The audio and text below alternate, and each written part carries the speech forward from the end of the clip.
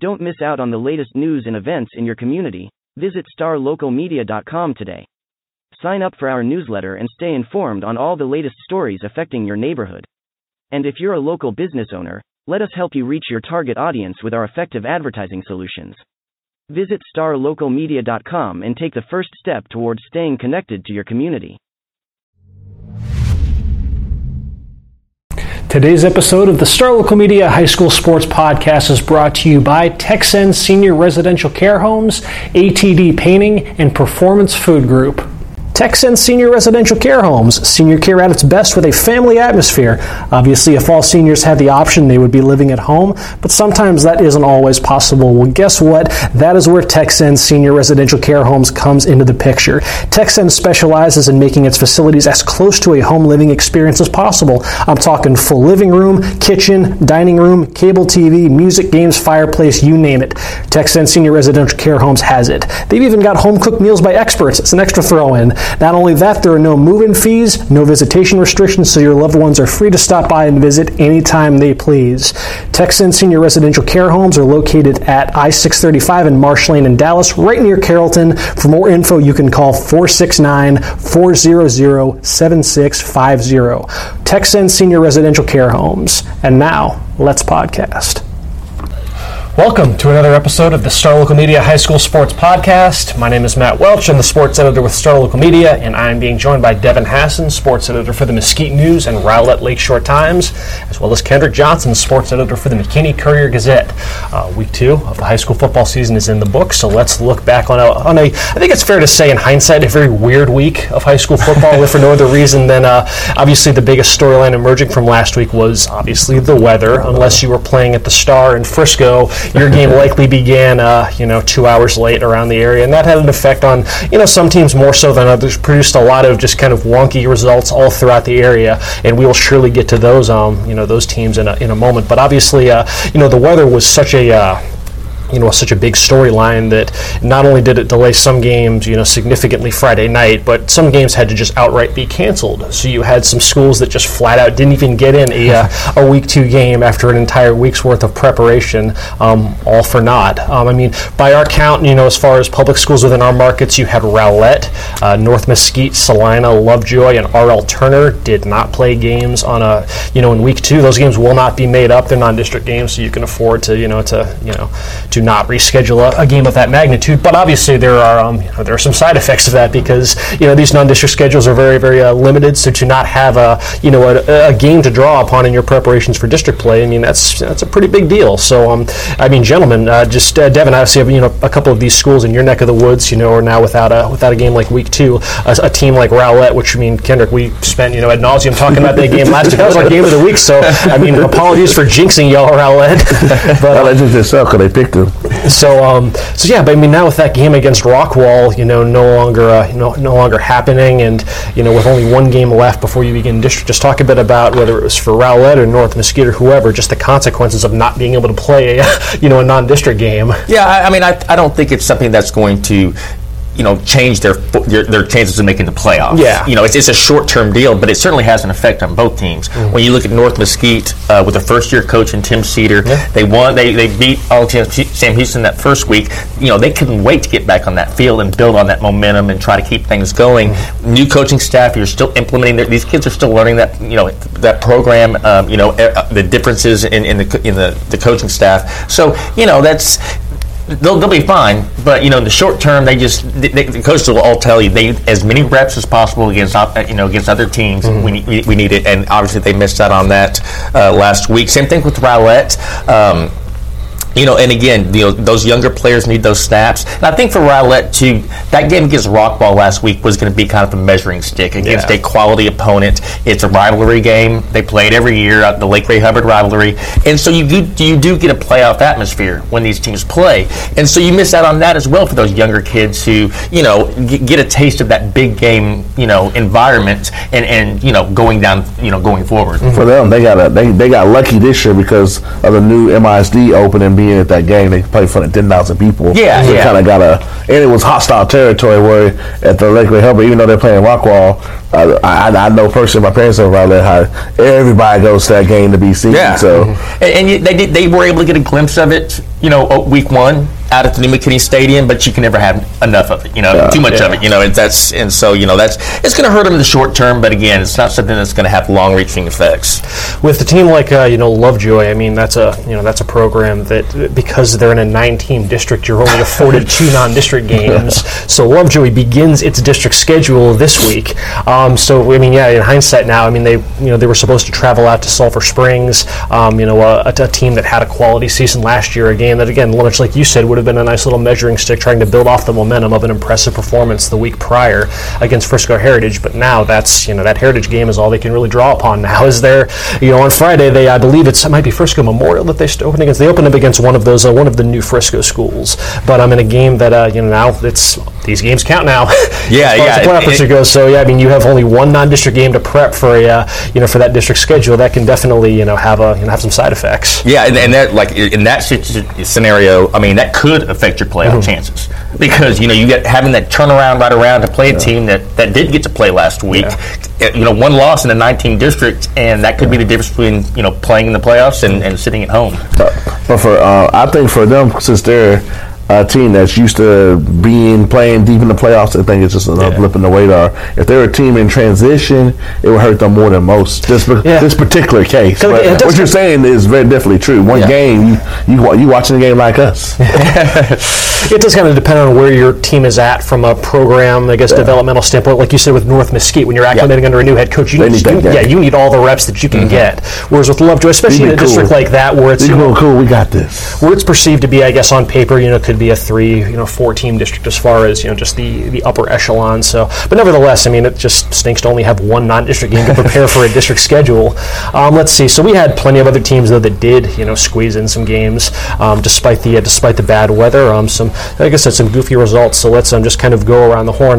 Kendrick, you've been on the the McKinney ISD beat to start the season. We actually didn't get a chance to touch on McKinney ISD last week. So just through 2 weeks, what is just a couple takeaways from the first 2 weeks for McKinney ISD? We got the good, the bad, and the ugly. Oh no! We start off with the good. The good is McKinney North. Even though they went to the playoffs and went too deep and got beat by Highland Park last year, their defense was shambles. Like, they needed 40 points just to compete every game. Like, they averaged 44 and they gave up 40. That's for the whole season. So that's always been a team that offense. But defense, shout out to Coach Villarreal and them. I don't know what they're doing. They're a lot more physical, and even though they're struggling in the secondary, they make plays when they have to. They weren't making those plays. Like, they've played Justin Northwest twice and given up at least 46 points. They gave up 31 and won 34-31 in a game that even Coach Fetcher, I don't know if we win this game last year, and they're finding a way to get it done. Then they played McKinney in week 1 and held them to 13. So they're finding ways to not only get it done, but progress as a team, because they've always been winning games. It's like that's going to catch up to them sooner or later. So it's good to see them. Cam Constantine, 3-year starter, letting everybody know why he's a 3-year starter. Put the team on his back. He threw for 250 and 3 touchdowns, went 16 for 18, and he ran for 136 yards. That's how you take over a game. Now to the bad. McKinney High, 0-2. The record's bad, but they're making progress. They looked a lot more developed on offense. Corjic Dunn is doing his best Matt Gaddick impression. He's averaging over 150 yards a game, had a 195 and 2 touchdowns. They're going to sneak up on somebody. I don't know who their victim's going to be, but they're going to sneak up on somebody. Coach Shavers and them are coaching those guys way too hard. They're bringing the physical mentality. They're doing the things you have to do to be a winning team. It's just they haven't got the results. And then the ugly. Didn't go to the boy game, but I know they got a lot of stuff behind the scenes. They're switching in and out of quarterbacks. This game against Louisville will tell a lot. But that's a team in a lot of disarray going into the most difficult district in the state, that you got to have your P's and Q's locked up, or you will get embarrassed. So for their sake and Red Nation's sake, I hope they can work out the behind-the-scenes issues and pick a quarterback or whatever they're going to do, because it's not going to be pretty come 9-6A and Allen them sitting there laughing at you. We got this. You mentioned obviously McKinney North being able to, try to shed that, that identity where just people only know them for their offense, and they will need, they'll need all that, because when they get into that district, against teams like Devon in your neck of the woods with, Poteet just turned in one of the more impressive performances of week 2, and just their handling of Waxahachie. So just, you were kind of, off the radar last week, but just through these first 2 weeks, anything that's kind of jumped out between just in Mesquite ISD football in general? A couple things. You mentioned the Poteet game.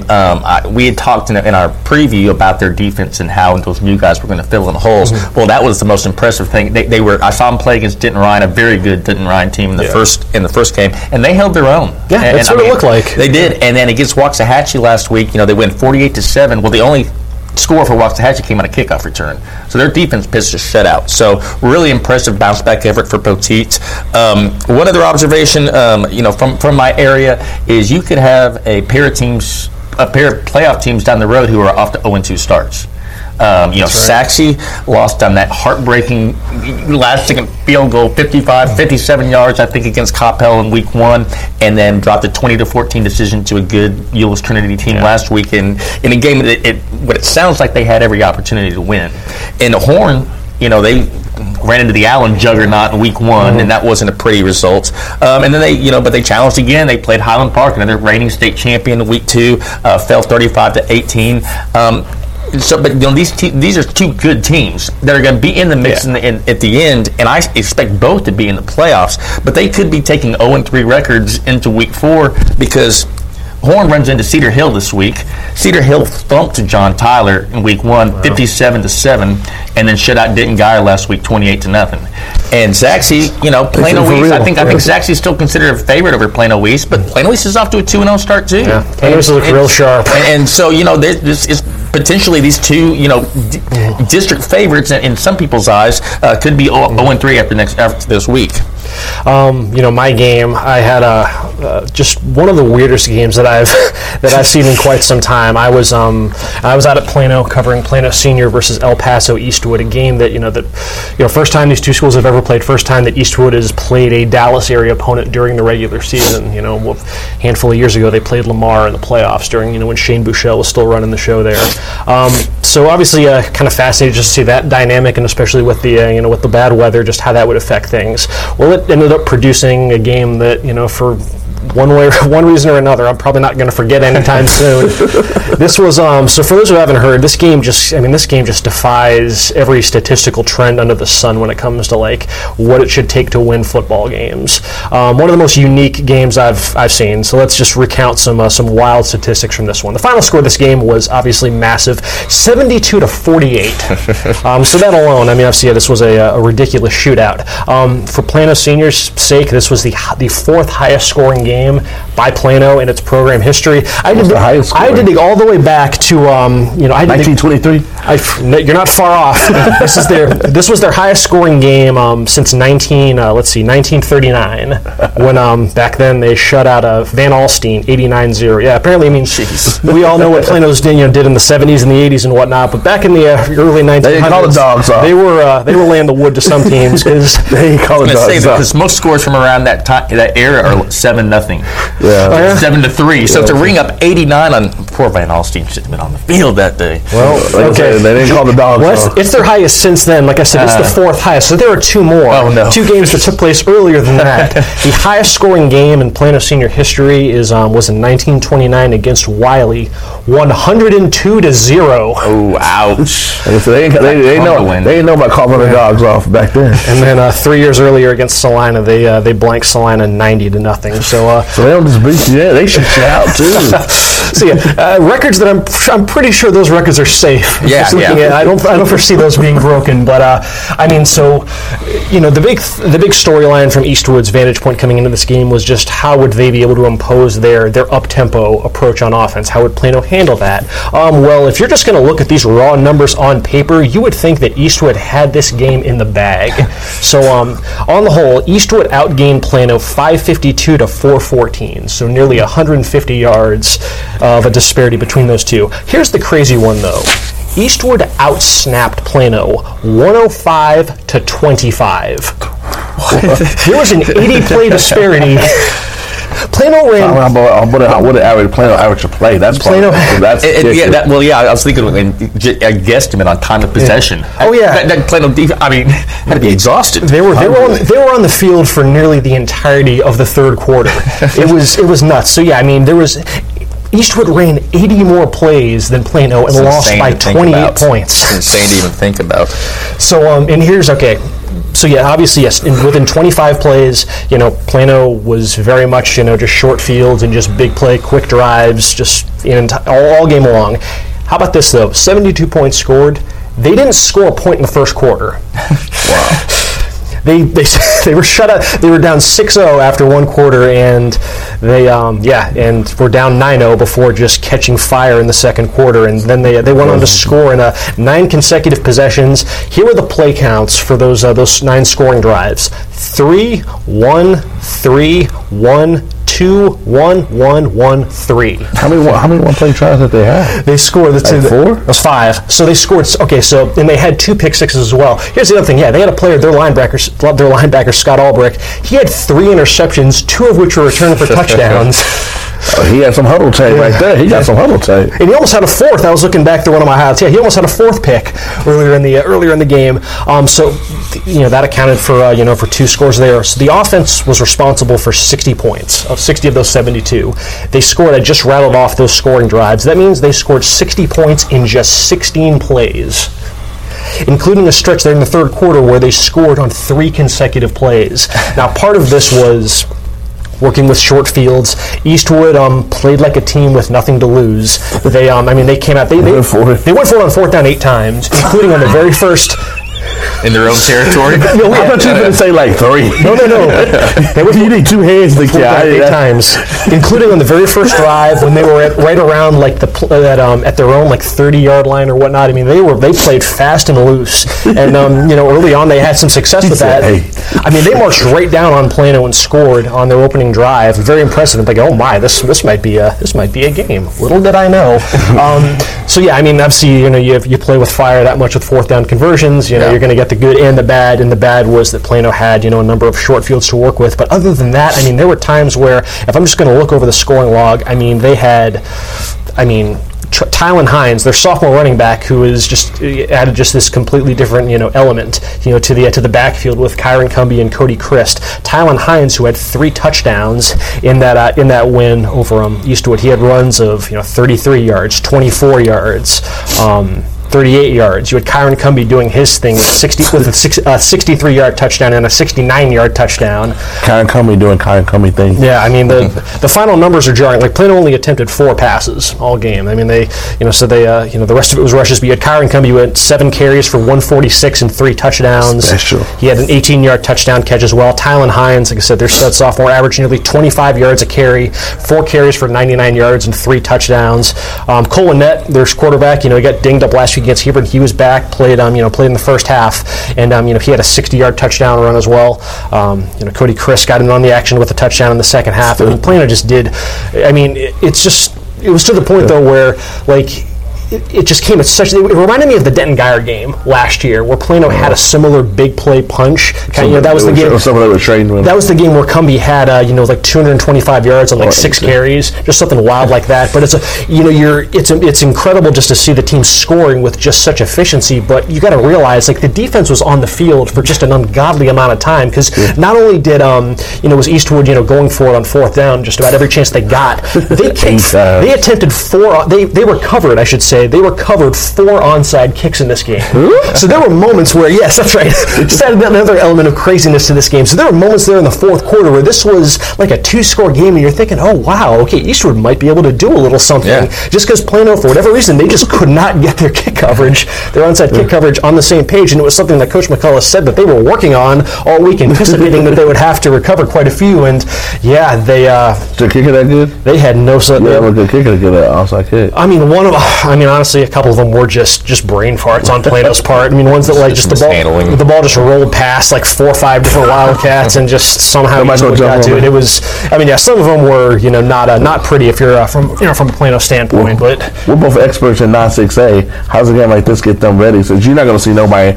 You see a lot of high-power offense, but not in this 100 plays a game. I mean, you got so they basically they were playing 7 seconds or less, but they're playing in football. Yeah, like I said, the only other time I've seen that offense just move the ball that effortless was against Geyer, which again that performance seemed like just such a total anomaly when you look at how good Geyer is year in year out. But again, when you have that kind of explosiveness in your backfield, we've seen it, Kendrick. We know what Kyron Cumbie can do. We know that he's capable of. So he only had 7 carries. He had 146 yards and 3 touchdowns. He's capable of busting a touchdown anytime he touches the ball. And honestly, through 2 games, I mean, that's they're sophomore. He caught a touchdown, so he had the ball 8 times in his hand and had 4 touchdowns. Yeah, I mean, they've got some explosion out of the backfield. So I mean, it's a team that, like much like last year, they did kind of begin the season with this flurry of big plays that eventually kind of fizzled out once you got about midway through the season. But I mean, listen, Plano's not lacking for explosiveness in the backfield, and I mean, yeah, I would trust that the defense won't be on the field for 105 snaps another time this season. Yeah. It was, I mean, you could tell that there was some wear and tear because, like I said, they still gave up 48 points. So Easterwood did have some success moving the ball, especially in the in the second half.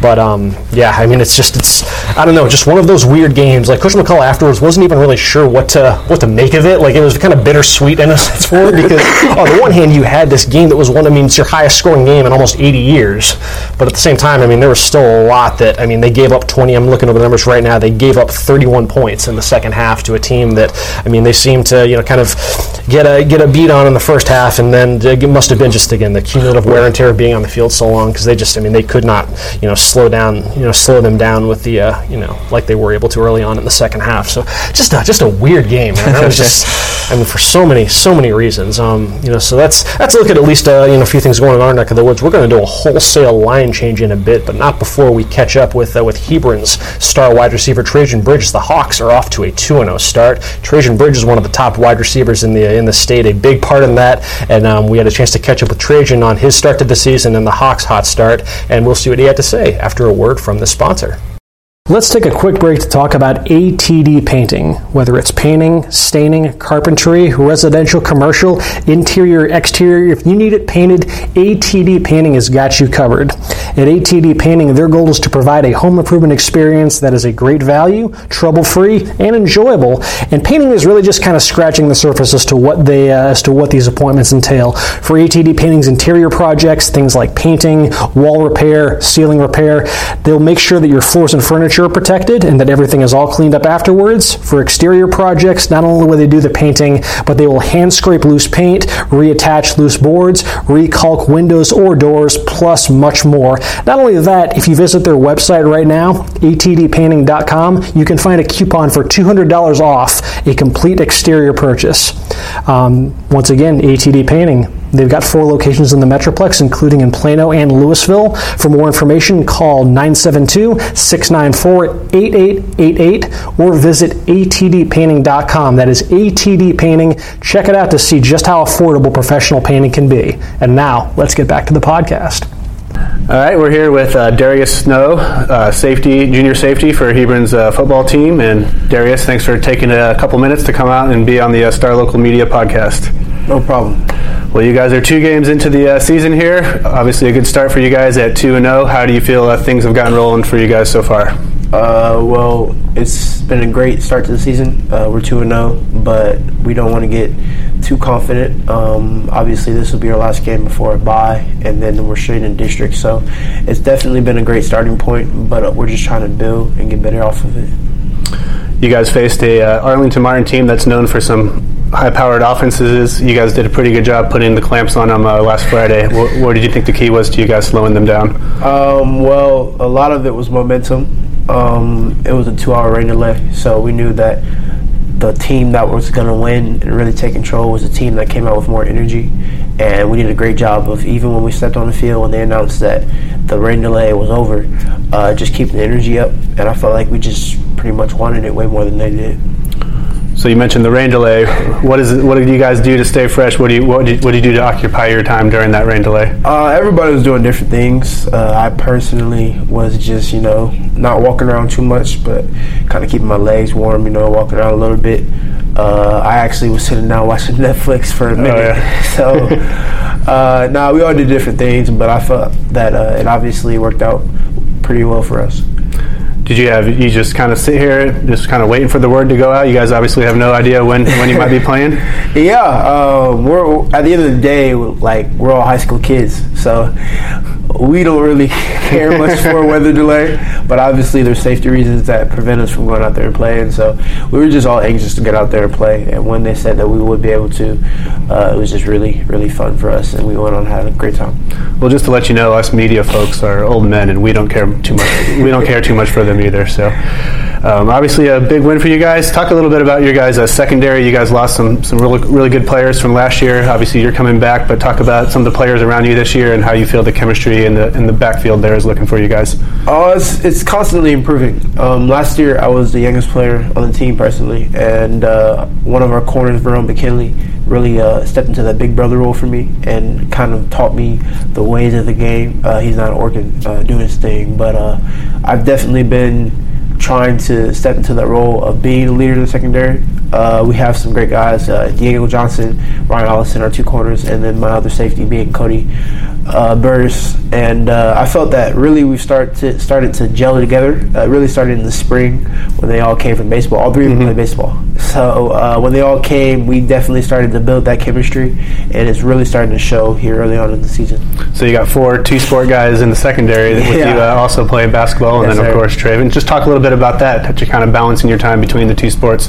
Well, I moved around a lot, and for a minute I was just playing basketball. But when I had moved back to Texas in 9th grade, I only played basketball. But that spring, I went out for spring football, and obviously what happened last year happened. So it's definitely something that can be applied or applicable to football, and football can not necessarily really as much as basketball, but can still be applied to basketball. Like, for instance, guarding somebody in basketball, a lot of it is just eye discipline, looking at the right things. If you look at the ball playing basketball against a good player, you're going to get across, you're going to get messed up.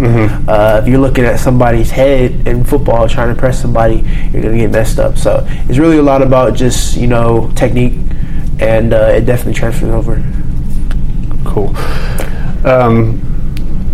Guys had a good year last year. Obviously faced Allen in the first round of the playoffs, and then you have your quarterback and one of your team leaders. What's just the kind of the atmosphere been around the team with new leadership stepping up following the loss of Clayton and some of the other seniors that you guys had last year? Well, Clayton was obviously a big loss. Verone being another one. We had a great defensive line, very talented defensive line. Both of them are playing college football, and Paul Akire and Carlos Hatcher. So other than that, we had a whole bunch of talent beside them. So the biggest thing with us was a lot of people, I felt that when we lost a lot of that talent, a lot of people kind of underestimated us, and we just used it as motivation coming into the season. In terms of senior leadership, not necessarily seniors have to lead everybody. So a few of our captains are actually juniors too.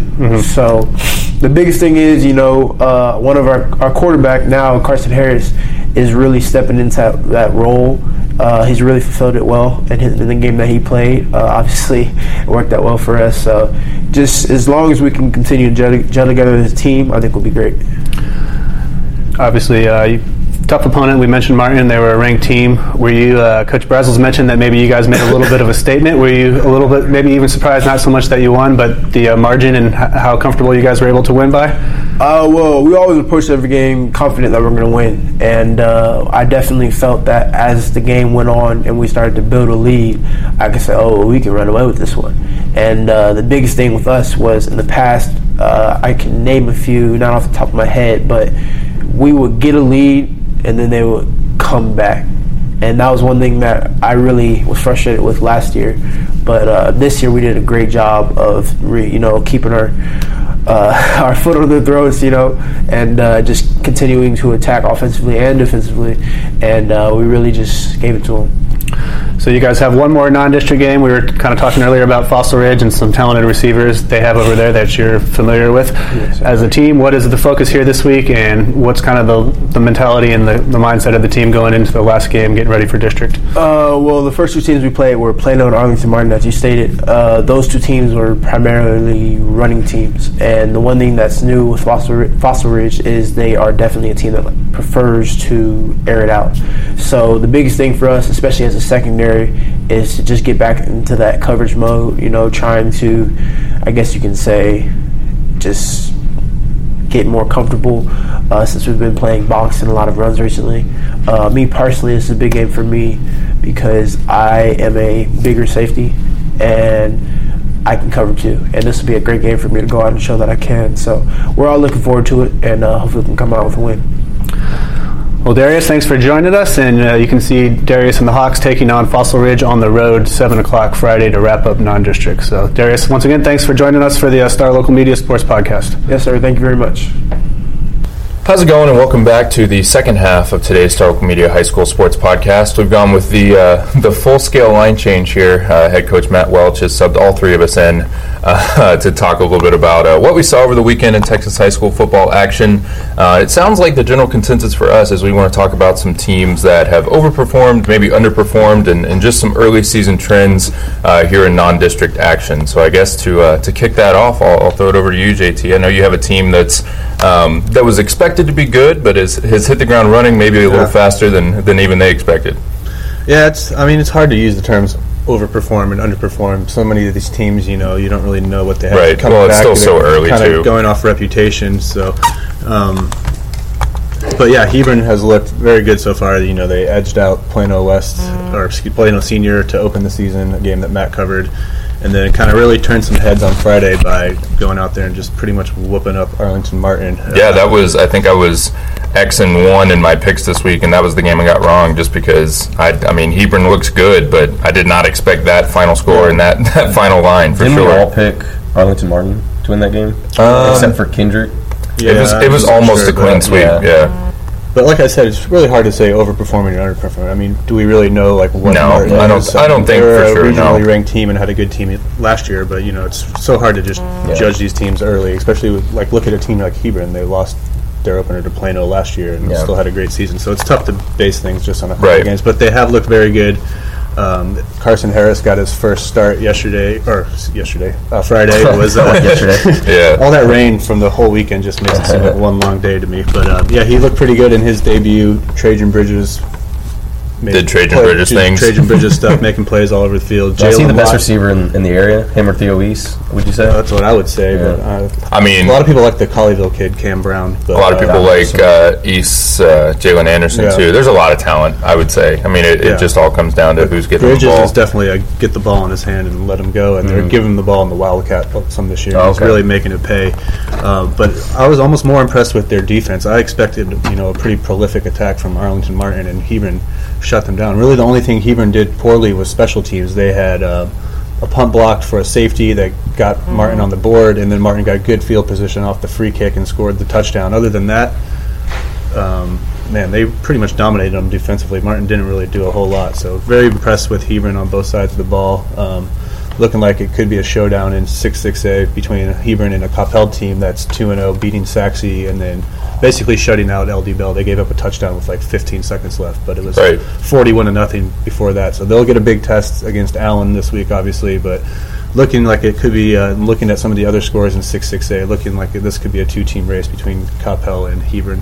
Right. Maybe that's the question instead of overperformed or underperformed is just, how have these first 2 weeks, the teams that did get to play in the rain-affected weekend, how has this maybe changed their outlook or changed their expectations or kind of set them up maybe for different expectations than we originally had? That's a nice win over Arlington Martin, but is anybody really that surprised? Right.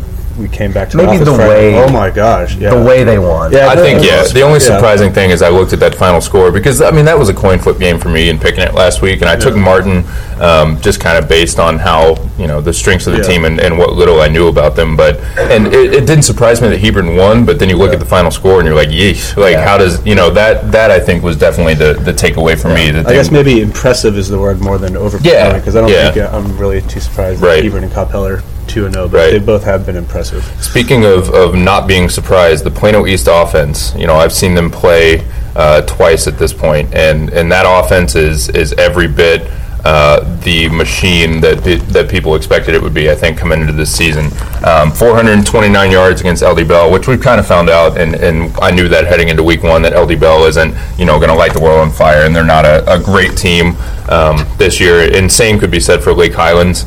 Plano East went out at the Cotton Bowl against Lake Highlands. You're about to get some hate mail from LD Bell.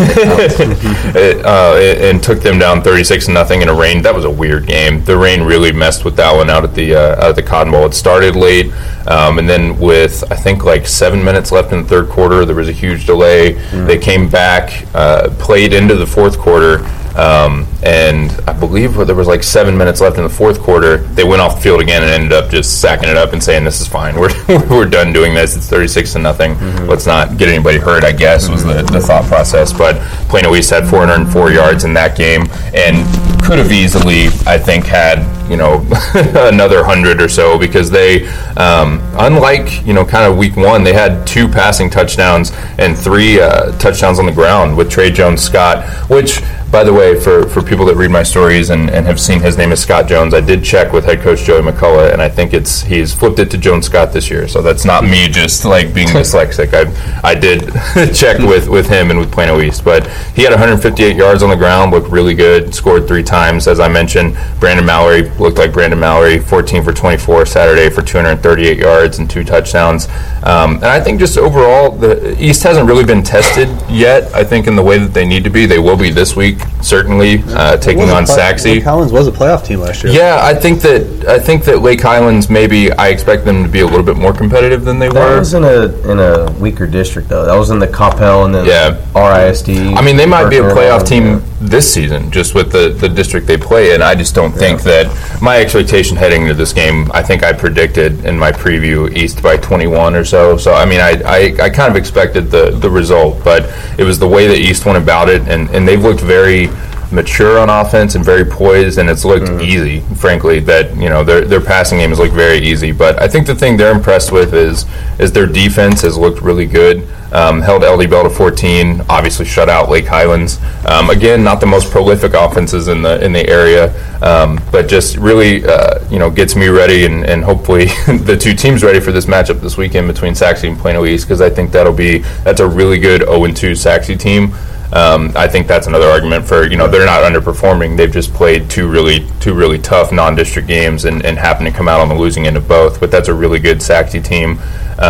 Their only question maybe is a little bit at quarterback. Beltran had 2 picks, but that'll be a good matchup this weekend, and one I think that'll tell us a lot about both Saxe and Plano East. So my alma mater needs a win. Like you said, that 0-2 record doesn't show how good they really are. They were right in both of those games. Yeah, they were right there against Trinity. The final drive. They need a win over Plano East to avoid going 0-3. But we were talking about good receivers. We missed one in the Colony, Keith Miller, who had the play of the week. It even got national recognition on SportsCenter's top 10. It was number 4 on SportsCenter's top 10. He made a one-handed grab in the back of the end zone over a defender from Reedy, and that was an awesome game. Reedy and the Colony.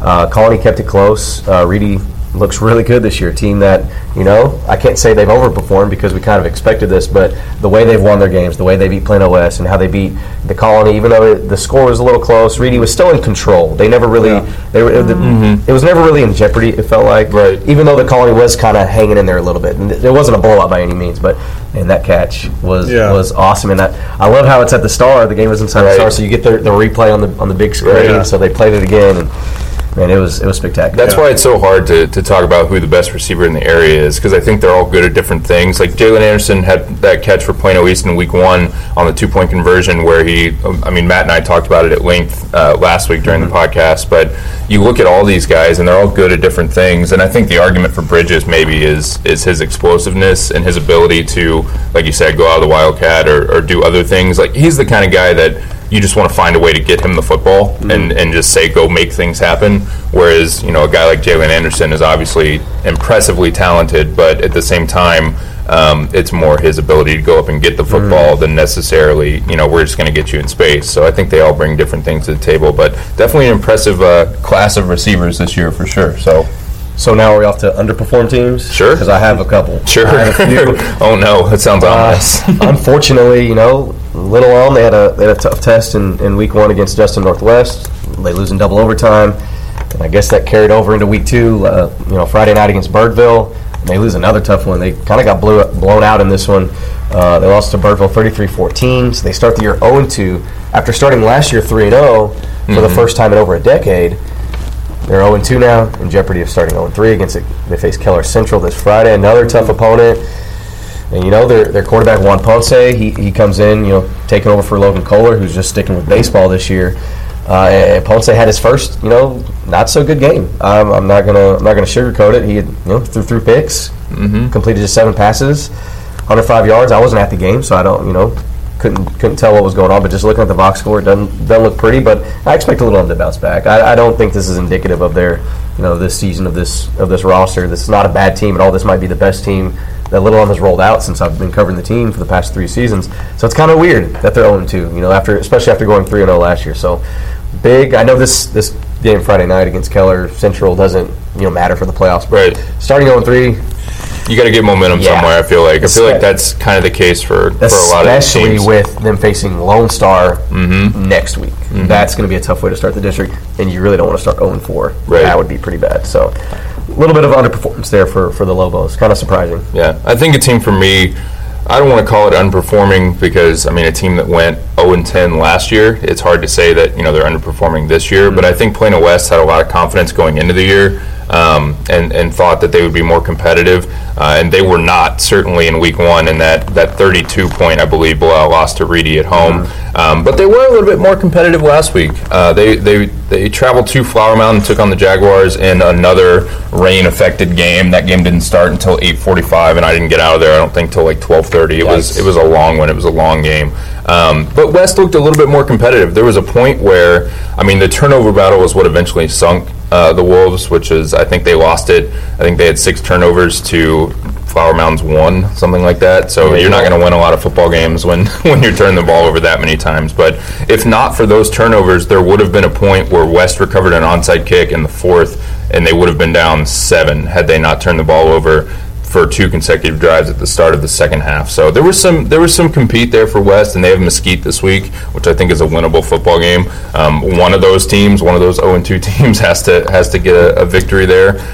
So it's not an underperformance, like you said, just because I don't know what the expectations were externally for West this year after going 0-10. But this week 3 might be a chance for them to get in the win column and kind of validate some of the confidence they feel, and some of they feel like they're a better team than going 0-10 and starting 0-2. So they get a win. In week 3, maybe they surprise a couple of people in district, but it's definitely still an uphill climb for West, I guess. JT, one of your team. Before I cut you off there, one of your teams got a big win at Frisco School last week. Absolutely, that was kind of surprising. We're on the downward trend right now, and Denton County's had a pretty good week. Not too much went around for the schools I cover, and Creekview gets his first win of the year, winning in overtime. Right, I think I saw in overtime. So really tough opener for Creekview, but bouncing back and getting a big win over Liberty, Frisco Liberty, on Friday. So win for them. R.L. Turner started their game, but it got canceled. Newman Smith, they didn't get the win, but they were playing a 6A program in Nimitz, so can't really fault them for that. And then the LASD schools, other than the Colony, losing the tough one to Reedy, they posted 4-0 records, so pretty good showing from my teams last week. And District 6A, pretty good showing in general. They went 7-1 last week. They only have one team without a win, and that's Irving, so everybody's either 1-1 or 2-0 in that district, including MacArthur and Nimitz, kind of both 2-0. Maybe a little surprise there. Yep. So every team you cover is state bound, pretty much. Yes. You're going to cover a state champion, is what you're saying. No, but just good bounce backs for the teams that lost in their openers. Flower Mound, Marcus, Louisville all got wins. Coppell, Hebron go to 2-0. Creekview gets its first win, and so a pretty good week for the Denton County programs that we cover. All right, guys. You guys have anything else you want to add from week 2 impressions, Texas high school football? That's about it. I think we touched it all. I think that's pretty much a wrap. Back here next Monday with completely different thoughts on it. Hopefully the rain isn't such a factor in week 3 here. We got some premier matchups, including Frisco Reedy, Lake Dallas, Plano East Saxe, and more. Those games, I believe, they should be up. Lone Star Highland Park too. Yeah, lots of area matchups, lots of big games. Some districts, some non-districts. So we'll see how those shake out. I believe our Game of the Week poll will go up soon, so you guys can vote on that. And we will be back Thursday to discuss the eventual winner of that Game of the Week poll, as well as some of the other big matchups that we just mentioned. So we will talk to you guys then. Until then, have a good start to your week. Thanks for checking out this edition of the Star Local Media High School Sports Podcast, brought to you by Performance Food Group. Performance Food Group delivers more than 150,000 food and related products to customers all across the country. If you want to get in on that process, PFG just might have a spot for you. Their McKinney office is currently hiring. Job openings include Class A CDL drivers and warehouse order selectors, as well as many other entry and part-time positions. An ideal choice for college students or people just wanting to find new careers in general. For more information, you can visit their website at pfgc.com/careers for more job openings. If you prefer to contact them by phone, you can call at 214-491-3130 for more details. Once again, that is Performance Food Group, located in McKinney at 500 Metro Park Drive.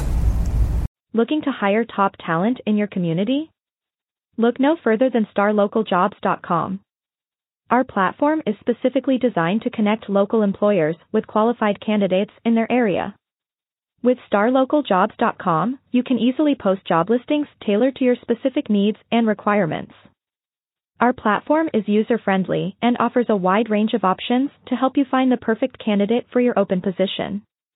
Plus, our job matching algorithm ensures that your listing is shown to the most relevant job seekers in your area. But that's not all. StarLocalJobs.com also offers a variety of resources to help you throughout the hiring process. From candidate screening to interview tips, our team of experts is dedicated to helping you find the right fit for your company. So why wait? Join the thousands of satisfied employers who have found their ideal candidate through StarLocalJobs.com. Post your job listing today and start building your dream team.